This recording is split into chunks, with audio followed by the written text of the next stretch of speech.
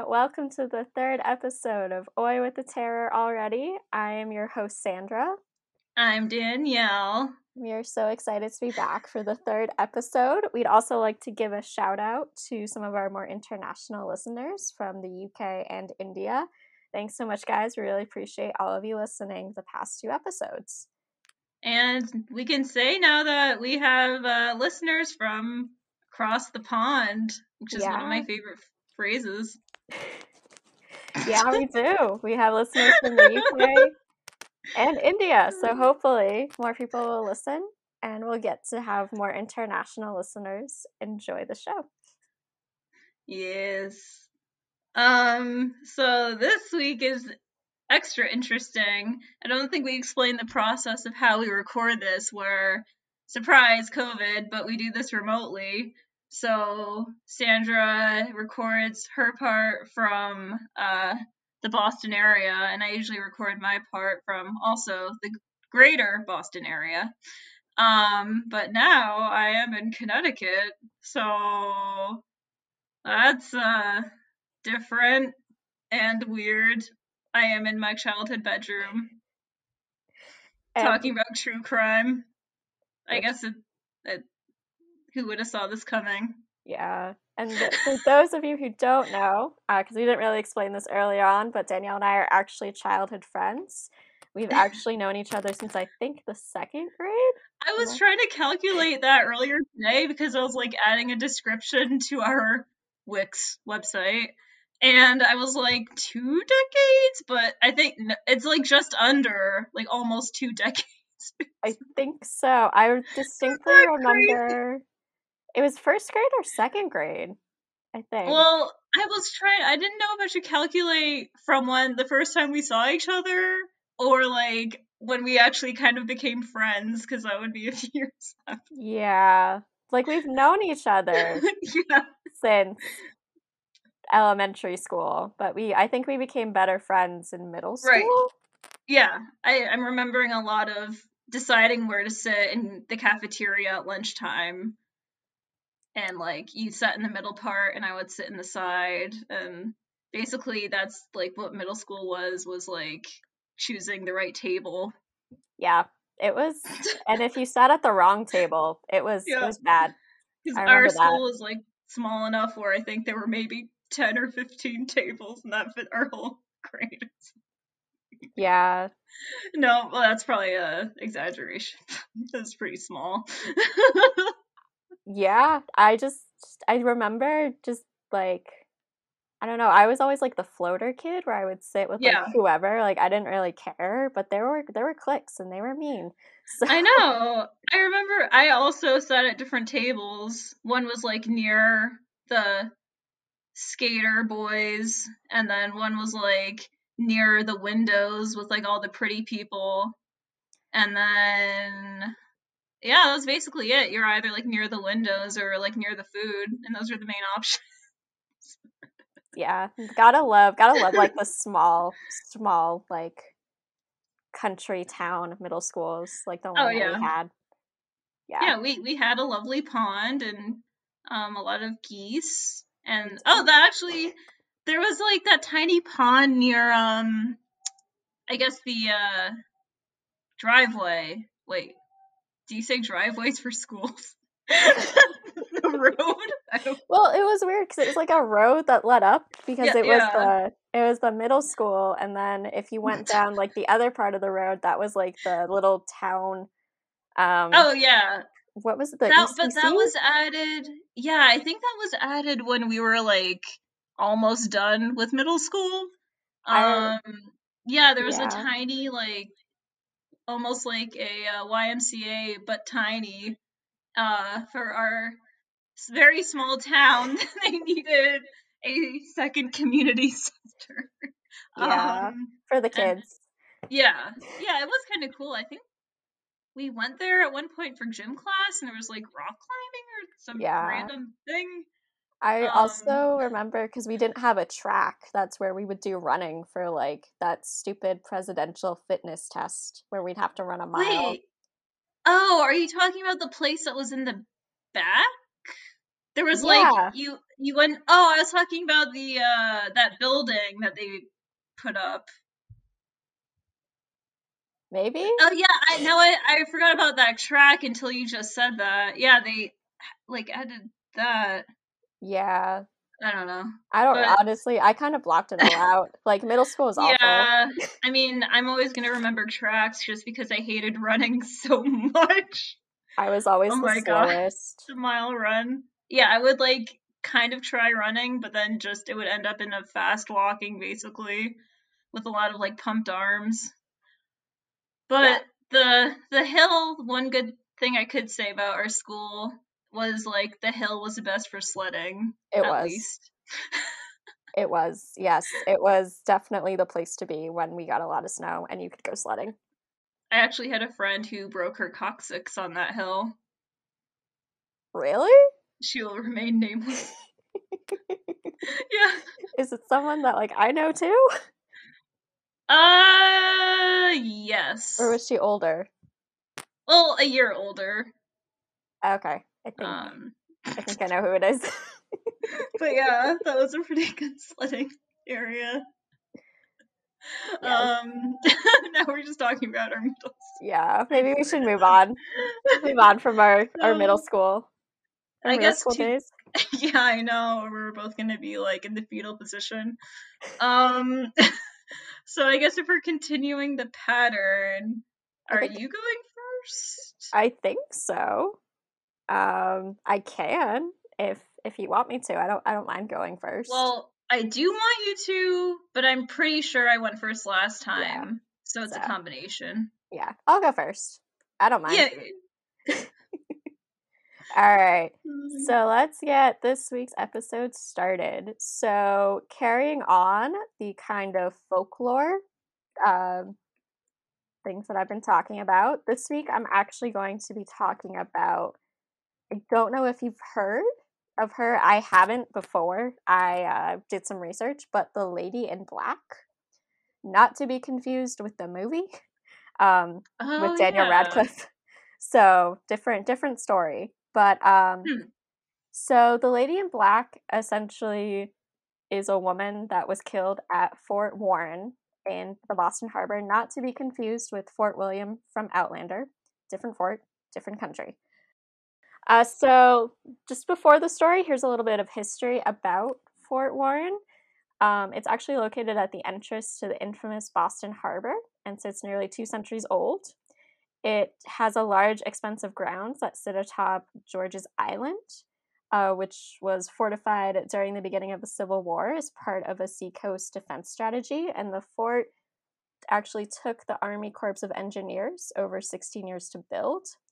It's a very idyllic stone structure, and it's actually named for Joseph Warren, who's a patriot that enlisted Paul Revere and sent him on the iconic ride to warn of the British during the Revolutionary War. He was a physician, he was a leader of the Boston area patriots at the time, and later Warren would later die in action at the Battle of Bunker Hill in North Carolina. That It's name is definitely familiar. Do you not remember fifth grade when we had to Warren. reenact? Oh, Warren. I thought you meant Bunker Yeah. Hill. No. Oh yeah, that rings a bell. LOL. More. That was that's funny. No, the Yeah. name. I was reading about some Boston history, and like the name Warren kept popping up. Yeah, it's I guess Joseph Warren was like really really well known, and I can hear my dad lecturing me right now being like, yeah, he was kind of a big deal during the Revolutionary War. But Hmm. yeah. So his name kind of came up a lot in doing some of my research. And then the Battle of Bunker Hill, obviously going back to middle school, we did have to reenact that in our middle school social studies class. And all I remember is throwing paper balls at our classmates. And I then was not there for that. and then the What? teacher getting really, really mad. You were there. You were in the class. Wait. Who was the teacher? Mr.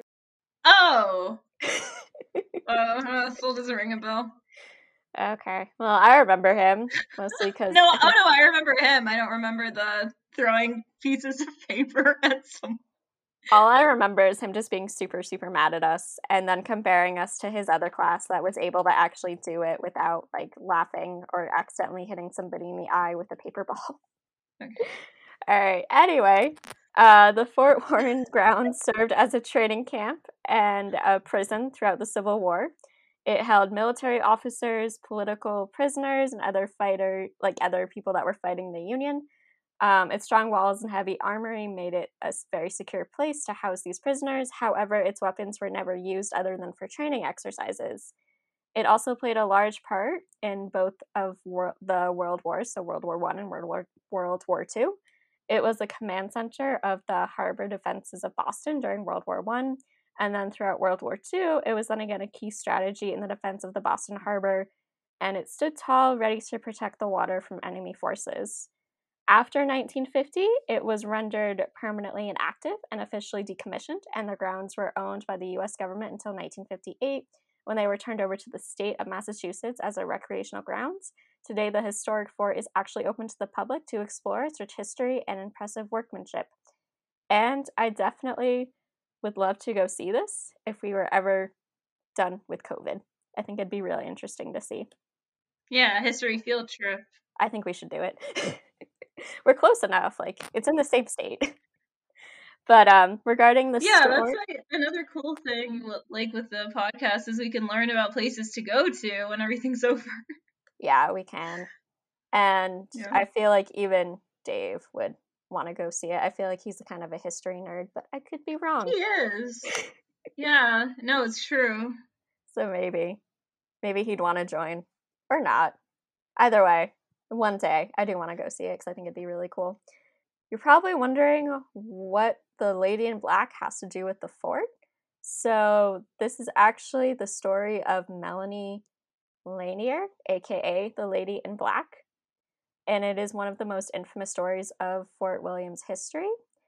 And apparently, Mrs. Melanie Lanier, I think that's how you pronounce her last name. So her husband was a Confederate soldier that was imprisoned at Fort Warren. The young lieutenant was captured during a battle in North Carolina early in the war and taken to the wartime prison for holding. The soldier's beloved wife caught wind of his whereabouts. Some believe that he was able to stealthily smuggle a letter to be mailed to her from the island prison. However, the letter was never recovered. Regardless, she made it her mission to be the heroine and to set out to free her, I guess at the time he was her fiance, from Fort Warren's walls. So one evening, she put her strategic plan into motion. She boldly boarded a boat that would take her to George's Island, where she would free. This is where it gets weird because it refers to him as her fiance and then her husband. So I'm just going to go with husband. So she would free her husband, and it's been rumored that she found a Confederate ally that housed her near the prison during the days before she would reach her husband and lead him to freedom. She used this time to communicate the escape plan to him from outside the prison walls. So she boarded a small boat along with her trusty pistol and a rope and the tools she toted to free her husband. She also carried a pickaxe that she planned to use to dig him and other prisoners to freedom. So who is this lady? What? Just casually. You know, she wanted her husband out, and she tried. So quietly she sat floating in the darkness towards the prison. She wasn't realizing this was the last time she would actually experience being freed herself. She waited patiently offshore in the stormy darkness at their designated meeting spot. Her husband waited for the perfect moment to signal her, and suddenly she heard her beloved through the darkness whistling a popular southern tune. So she knew that her husband was now ready to set the plan into motion. So I guess that's kind of the signal that they agreed on. She then actually disguised herself as a man, and she approached the prison walls, and the plan was to use the rope to hoist Melanie's small body over the imposing walls of the fort. The breach was a success, and she was so overjoyed to see her beloved husband once again that the two reunited and quickly went to work with their co-conspirators. So the story continues. The couple, along with several other prisoners, began the tough and tedious task of tunneling out of the prison underneath a thick stone wall. Using the pickaxe, they carefully cut through the dense earth. They planned to create a tunnel directly into the armory and weaponize themselves to overthrow the guards and escape. However, their seemingly well-concocted plan was ultimately foiled. Their relentless digging was so loud that it was actually loud enough to catch the attention of one of the Union guards, and he, of course, quickly alerted the other guards, and so a riot began. Melanie found herself in a standoff with a Union soldier, brandishing her weapon to bravely protect her and her husband. Finally, running out of patience, the Union soldier actually lunged forward, attempting to grab the pistol from Melanie's hands. The gun fired wildly, and when Melanie looked up, it had actually struck her husband instead of the guard. Tragically, her beloved husband that she was attempting to save died right there before her very eyes, and Melanie's heart was shattered as she watched the life drain out from his body. She was then swiftly arrested for trying to aid her husband in escaping. She was sentenced to death by hanging for the crime of treason. Her destiny quickly went from freeing her husband to heading towards the gallows. Still donning her masculine disguise, Melanie had just one request for her execution. She wanted the dignity of dying in a woman's clothing. With no women living at the fort, the guards were only able to find a simple black gown to clothe Melanie for her last moments. The body of Melanie Lehner was buried on the grounds, still wearing that black dress, leaving the world knowingly that she was the person that caused her husband's death, likely tortured her soul. Her spirit remained restless with the guilt and frustration of her failed attempt and fateful accident. Countless other bodies are said to also be buried on the island, and with such a tragic past, it's really no surprise that she might still be on the island. There have been a few eerie sightings for years. So, in the weeks and months that followed her death, her image was seen aimlessly walking about the fort. Witness still clad in the same black frock, she longingly moved about, mourning her husband. Soldiers saw and felt her spirit amongst them, stricken with severely broken heart, and reliving the day when her plan went horribly awry. Over time, the sightings of Melanie's spirit only increased in frequency. She eventually became known as the Lady in Black, her dark hair, heavy gown swaying in the harbor breeze before her apparition vanished into thin air. Ooh, spooky. To this day, the ghost of Melanie has been spotted around the island and roaming around Fort Warren. I knew I was going to say Fort William by accident. Dan Outlander. She's been seen standing atop the impressive entrance arches, staring down at those entering, and her immense anger over her husband's untimely death has even spurred her to chase unsuspecting soldiers from the fort. Her spirit really can't seem to find an escape, just as her husband obviously passed away. So ironically, the events of on that day led to the end of both of their lives, a fact that will surely torture Melanie's spirit until the end of time. So I did a little bit more digging. There were a few things that that have been kind of debunked about the story. Most noticeably, if there was a woman that was executed on that island or in that fort, there would have probably been an announcement or something in the papers, and nobody's been able to really find anything. But it's still weird that her ghost is still seen, or her spirit is still seen, even though there's no record of a lady actually dying in the fort. Right. So that was a little weird to kind of notice, like, okay, there's no record, but yet people are still seeing this ghost, and apparently she is a nasty piece of work. She is mean. She kind of, yeah, like, she chases soldiers from the fort. I think I read something somewhere where she, like, really antagonizes, like, men. So it kind of reminded me. That makes sense. Yeah, it does. But it also reminded me a little bit of, like, Emily's Bridge. Of, like, right. For those of you that don't know, that's a bridge in Vermont where a spirit really antagonizes men versus women and scratches them. So I thought that was really interesting. And I thought that it was interesting that people have kind of tried to debunk it. And obviously, there's no record, again, of this woman's death, but there's still this ghost that people see today. And they've been seeing her for apparently centuries. And right. I just thought the story was really interesting because in history you learn all about these forts and everything, but you learn more about like their history and what they did like during the wars, but not so much of like, oh yeah, like a lot of people died in those forts and they might have some really horrible energy. I mean, the fact that the sightings have been going on for so long and everything speaks to maybe something did happen. Like, yeah. I feel like it is kind of difficult to find exact evidence for like white ladies or gray ladies or black ladies, but I always think about like if the story does exist, then maybe it does derive from like something. Yeah, I think it does. And I think it's also just really sad that if the story is true, she did try really hard to get her husband out, and she's the one that killed him. That can't be easy to live with, to know that you were the reason that your husband is dead, even though it's kind of the whole Yeah. no good deed goes unpunished kind of thing too. Maybe the soldiers were so embarrassed that she was able to get there and almost take him away that they erased her from history. Yeah. I I don't know. mean, it did kind of also remind me of Outlander a little bit. Really? Oh yeah. Oh yeah. Yep. First Season season? 1? Yeah, Yep. The prison. when Claire got Jamie out of Fort William, which I was like, I know I'm gonna say Fort Mm, William instead of Fort Warren. Like it's wow, I just gonna didn't even happen. remember that. So, and also the cleverness of disguising yourself as a man. Like I thought that Right. was kind of clever as well, because no one's gonna say anything if they see like another dude walking around, but if they Yeah. see a woman, It, they're gonna be like like, has all the anecdotes of like one of the classic like ghostly tales, grieving, well at that point not widow, but almost widow trying to rescue her husband slash fiance, then like a potential prison escape, and then her getting killed because of that effort, and then him accidentally getting killed. Like it has a lot of interesting points to it. I just thought it was a really interesting story, and I've never even heard of Fort Warren either, and I've Yeah. lived in the greater Boston area for on and off for like 10 years. So, I guess I have a new place to take my dad the next time he visits.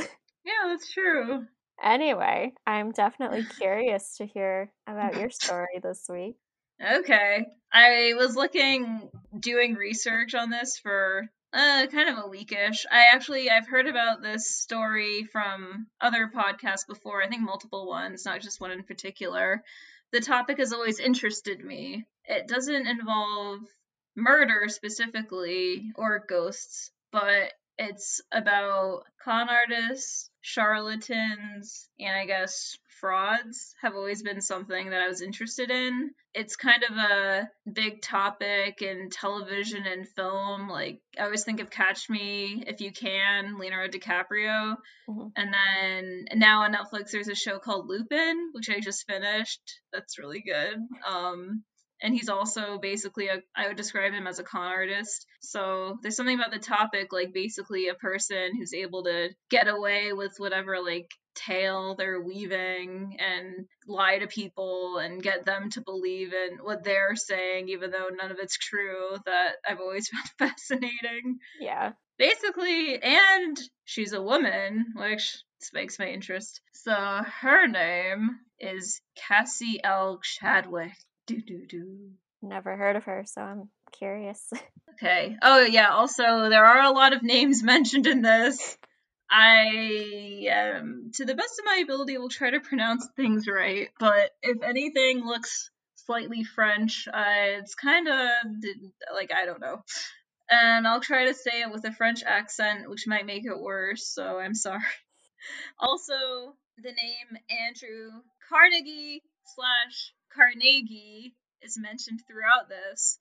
I've heard it mentioned both ways or pronounced both ways, and I looked this up. He's from Scotland, and in Scotland it's pronounced Carnegie, but in the U.S., at least in northern states in the U.S., it's usually pronounced Carnegie. To appease potential Scottish listeners, other people from across the pond, I will say Carnegie. In the spring of 1902, a woman calling herself Casey L. Chadwick took a train from Cleveland to New York City and a hansom cab to the Holland House, a hotel at the corner of 30th Street and 5th Avenue, internationally renowned for its gilded banquet room and $350,000 wine cellar. She waited in the lobby, tapping her high-buttoned shoes on the sienna marble floor, watching men glide by in their bowler hats and frock coats, searching for one man in particular, James Dillon, a lawyer in front of her husband standing alone. She walked towards him, grazing his arm as she passed, and waited for him to pardon himself. As he said the words, she spun around and exclaimed what a delightful coincidence it was to see him here so far from home. She was in town briefly on some private business. In fact, she was on her way to her father's house,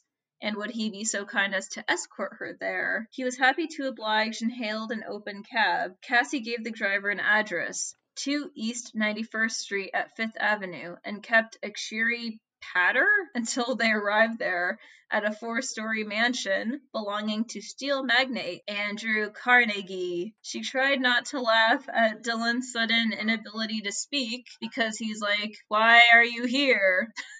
And that's me paraphrasing. And told him she would be back shortly. The butler opened the door to find this random lady standing there, or as the story says, well-dressed lady, who politely asked to speak to the head housekeeper. So then the butler said, "Fine, here's the housekeeper and you can talk to her." And Cassie went on to talk to the housekeeper and basically told her she was looking for a maid that used to work for the Carnegie family. She gave her a physical description of what the, quote, maid looked like, and then gave off some details of the, quote, maid's background. But the housekeeper insisted that there was no such person who worked for them. So Cassie thanked her profusely and complimented the spotlessness of the front parlor. She let herself out, slipping a large brown envelope out of her coat as she turned back to the street. She had managed to stretch the encounter into just under a half hour. As she climbed back into the carriage with Dylan apologized for what he was about to ask. Who was her father exactly? "Please," Cassie said, raising a gloved finger to her lips. He must not disclose her secret to anyone. She was Andrew Carnegie's illegitimate daughter. She handed over the envelope, which contained a pair of promissory notes for $250,000 and $500,000, signed by Carnegie himself, and securities valued at a total of $5 million. Out of guilt and a sense of responsibility, quote, "Daddy gave her large sums of money," she said. She had numerous other notes stashed in a dresser drawer at home.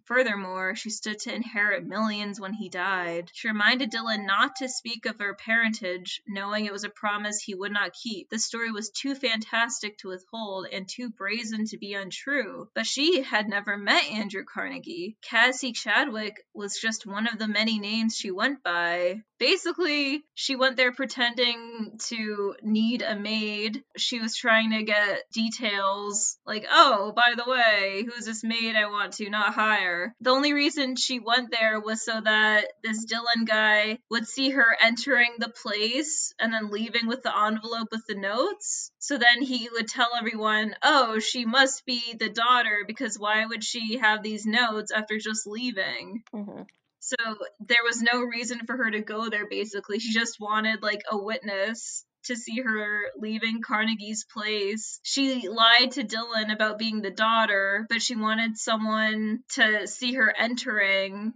He didn't know she was asking about the maid. He just saw her going in and then leaving with the notes in her hand. But she had the fake notes on her already that she signed, pretending it was actually Carnegie signing the notes. So, yeah, this is one of her schemes that she hatched. It's like all a part of this elaborate ruse she had. She pretended to bump into her husband's friend just so they could be in a carriage, just so he could see her leaving Carnegie's house. That's very elaborate.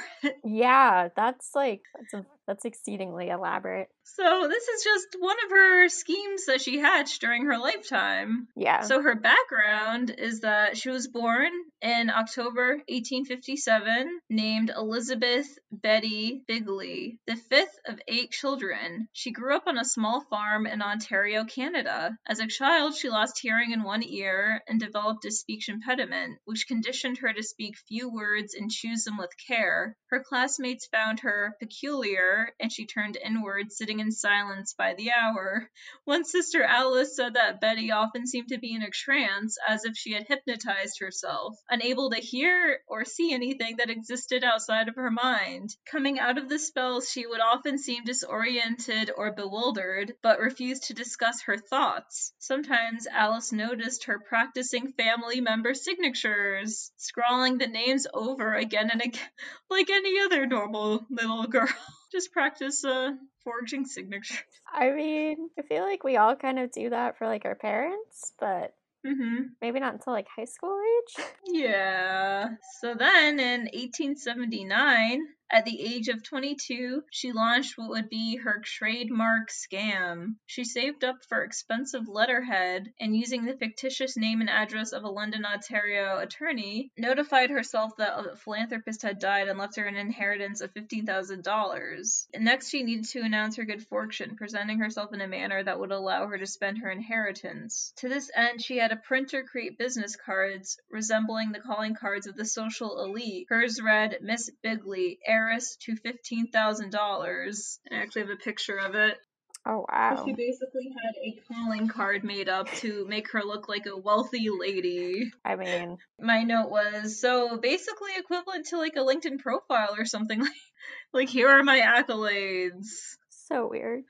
When people had calling cards and, yeah, the amount of money they owned. She came up with a simple plan that capitalized on the lackadaisical business practices of the day. She would enter a shop, choose an expensive item, and then write a check for a sum that exceeded its price. Many merchants were willing to give her the cash difference between the cost of the item and the amount of the check. If anyone questioned whether she could afford her purchases, she coolly produced her calling card, and it worked every time. Why would a young woman have a card announcing she was an heiress if it weren't true? After this, Betty headed to Cleveland to live with her sister Alice, who was now married. She promised Alice she didn't want to impose on the newlyweds and would only stay as long as it took to launch herself. While Alice thought her sister was seeking a job at a factory or shop, Betty was roaming the house, taking stock of everything from chairs to cutlery to paintings. She would estimate the value of all the belongings and then would arrange for a bank loan using the furnishings as collateral.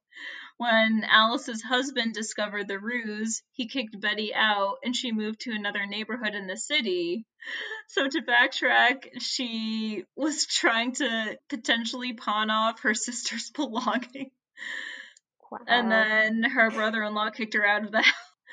Wow. At this point, she met Dr. Wallace S. Springsteen, and of course, the doctor was immediately captivated. Of course. Although Betty was rather plain, it wouldn't be a good con artist story if this didn't happen. Right. So he was captivated by her being rather plain, apparently, with a tight, unsmiling mouth and a nest of dull brown hair. Her eyes had a singular intensity. One newspaper would dub her the Lady of the Hypnotic Eye, and the gentle lisp of her voice seemed to impart a quiet truth to her every word.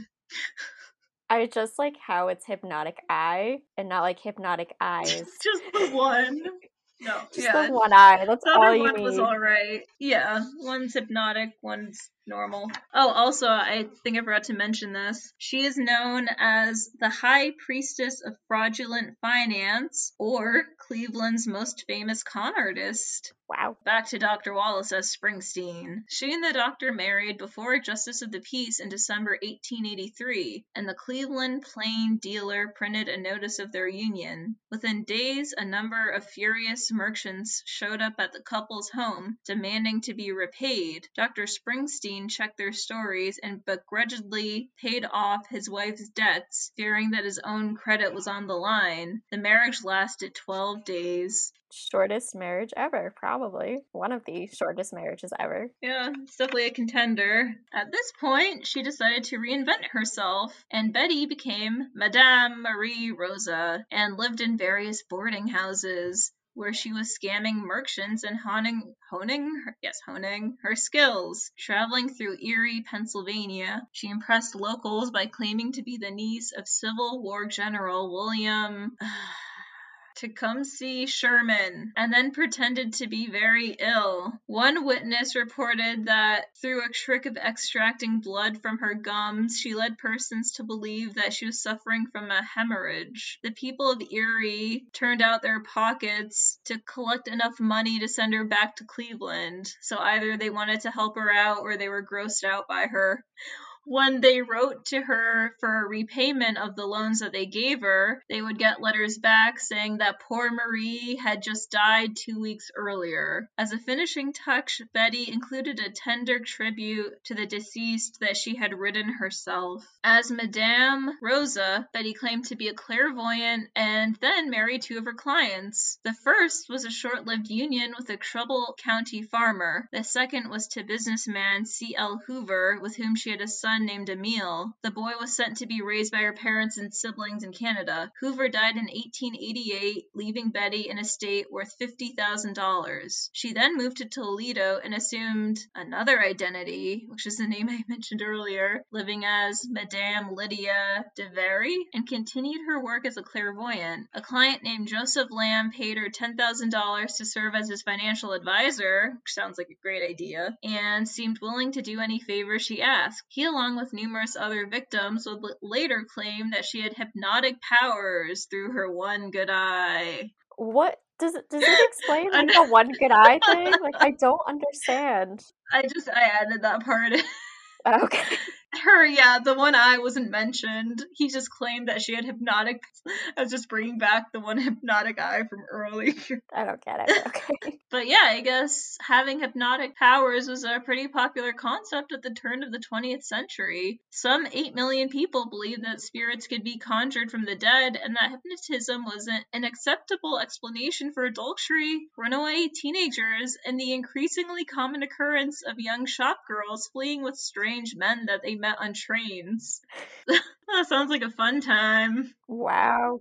Lydia prepared a promissory note for several $1,000s and forged the signature of a prominent Clevelander and told Lamb to cash it for her at his bank in Toledo. If she refused, he explained that she would have to travel across the state to get her money. He had an excellent reputation in Toledo and cashed the check without any incident. At Betty's request, he cashed several more, totaling $40,000. Eventually, the banks caught on, and both Betty and Joseph were arrested. Joseph was perceived as her victim and was acquitted of all charges. Betty was then convicted of forgery and sentenced to 9.5 years in a state penitentiary. She continued to pose as a clairvoyant, where she told the warden he would lose $5,000 in a business deal, which he did, and then die of cancer, which he also did. So maybe she actually was a clairvoyant from her jail cell. I mean, maybe? Or maybe she just... How do you know that? Maybe she's just a really good actor.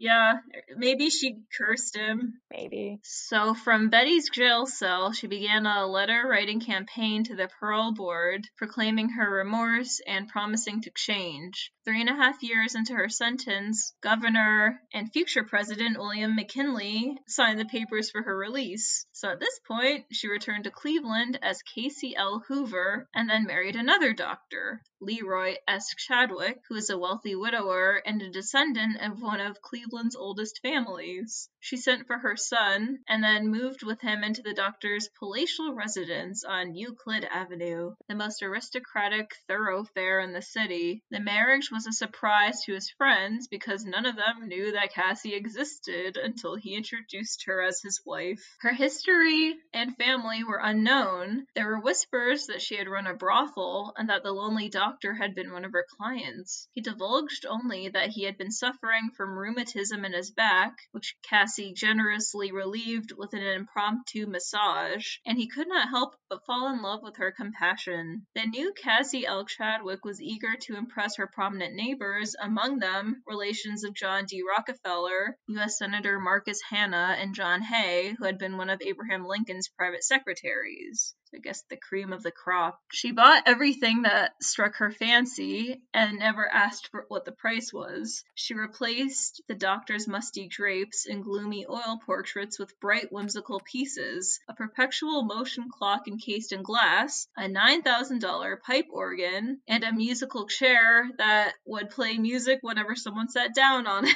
She had a chest containing 8 trays of diamonds and pearls, inventoried at $98,000, and a $40,000 rope of pearls. She had custom-made hats and clothing from New York, sculptures from the Far East, and furniture from Europe. During Christmas 1903, the year after James Dillon told all of Cleveland about her shocking connection to Andrew Carnegie, she bought 8 pianos at a time and presented them as gifts to friends. Even when purchasing the smallest toiletries, she insisted on paying top dollar. If something didn't cost enough to suit her, she would throw it away. When eventually her husband started objecting to her spending all this money, she decided to borrow against her future inheritance.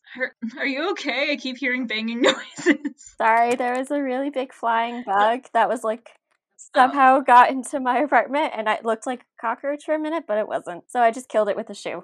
So if you hear any banging, it's just me killing a bug with a shoe. It was just like this really big flying bug, and I was like, what the fuck was that? And sorry, I swore. Oh, that's fine. I was just like, I just saw you walking around. I was like, is she multitasking or something? What is happening? I was trying to get this really big flying creepy bug, and I got it. So good. So it was worth it. Well, I didn't want to just like get up and leave, and you like keep reading, being like, what is she doing? Yeah. I feel like we need to keep this in though. Maybe. Oh, okay. Maybe just for comedic.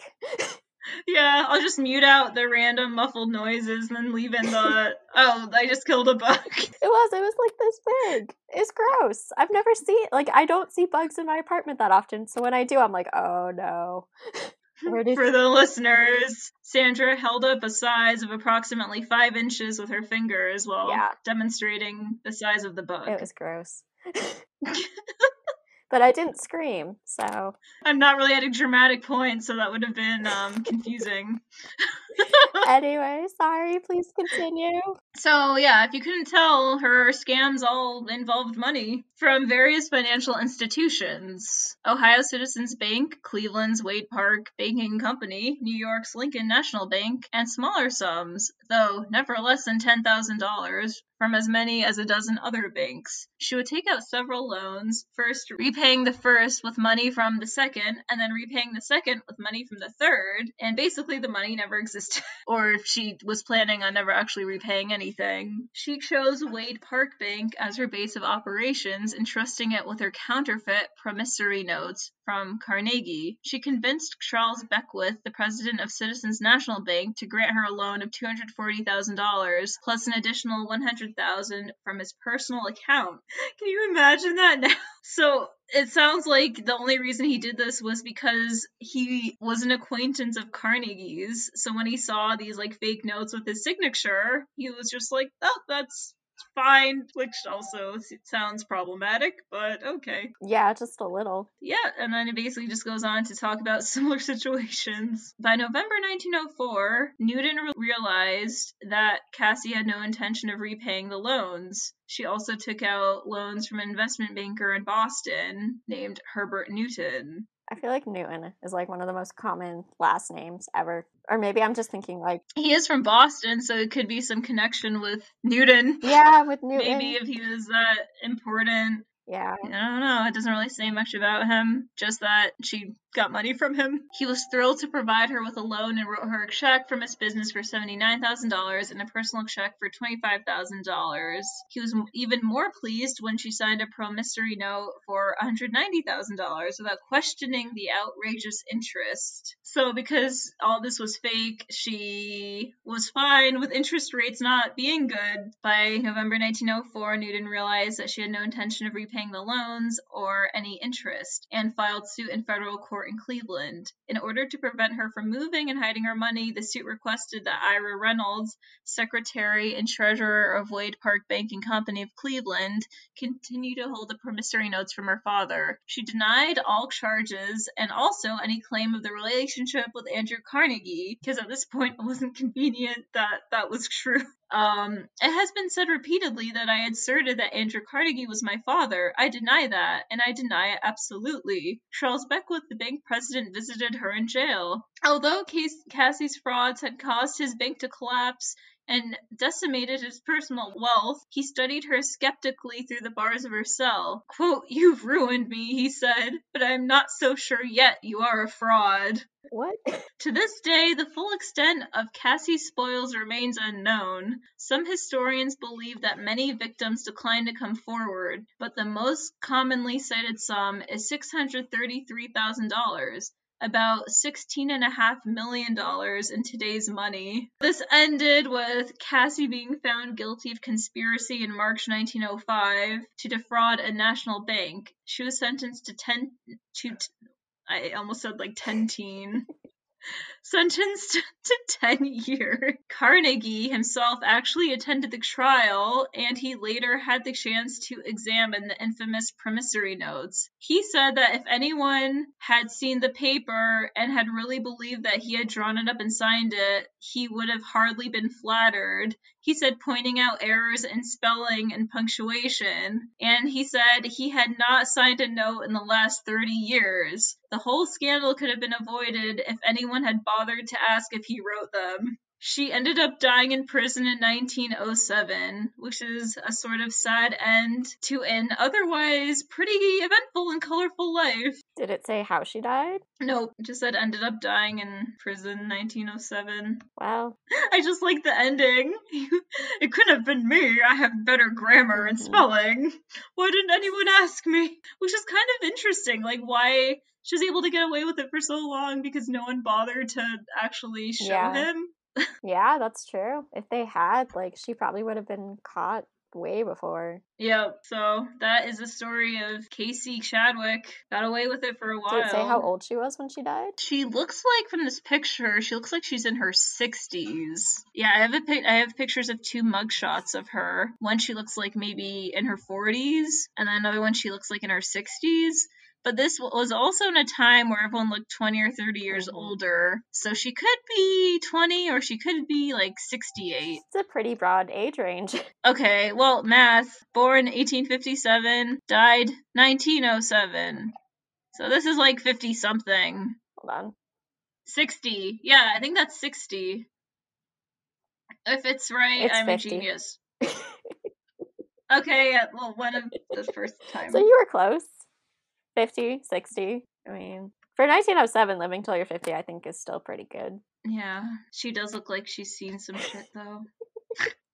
She probably has, and she probably did a lot of shit too. Clearly, she was a con artist, so like, I don't know. I mean, what did she do with all the, like, they said at one point that she was spending some money on expensive or lavish things when she was married third time, but then they don't really say what she was doing with the other. Was she just constantly just trying to get more loans out for fun?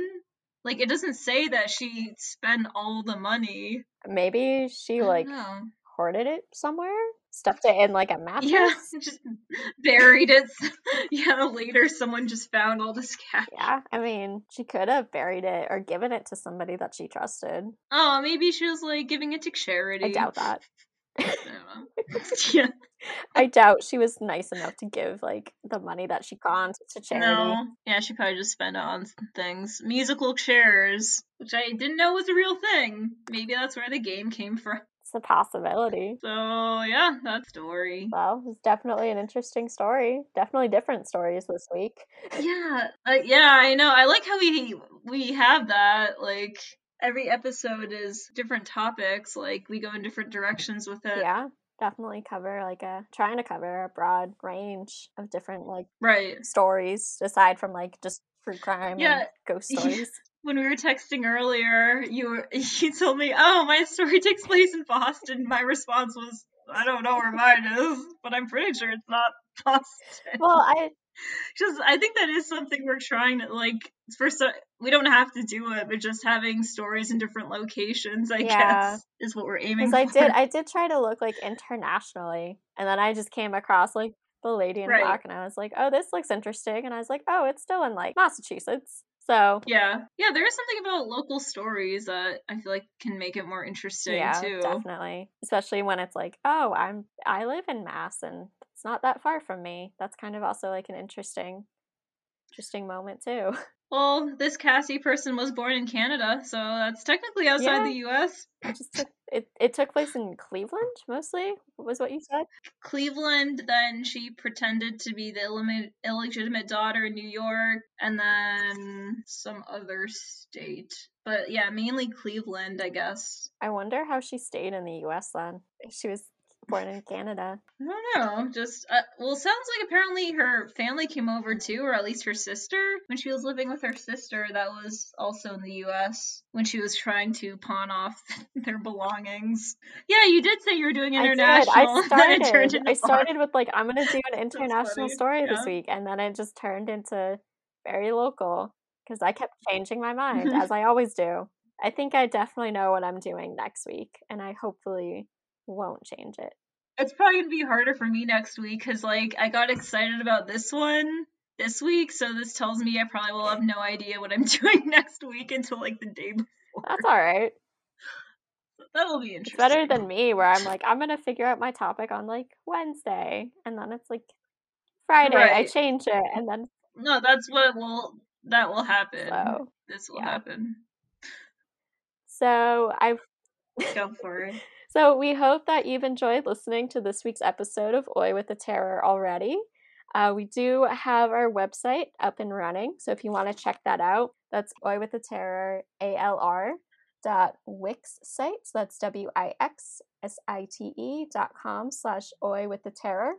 You can also check out our Instagram page, Oi with the Terror already. And if you want to email us directly, you can do so at oiwiththeterroralready@gmail.com. Please remember to like and subscribe and to comment and to review because we really want to know how we're doing and what you all think. Thanks again so much for listening, guys, and we will see you next week. Bye.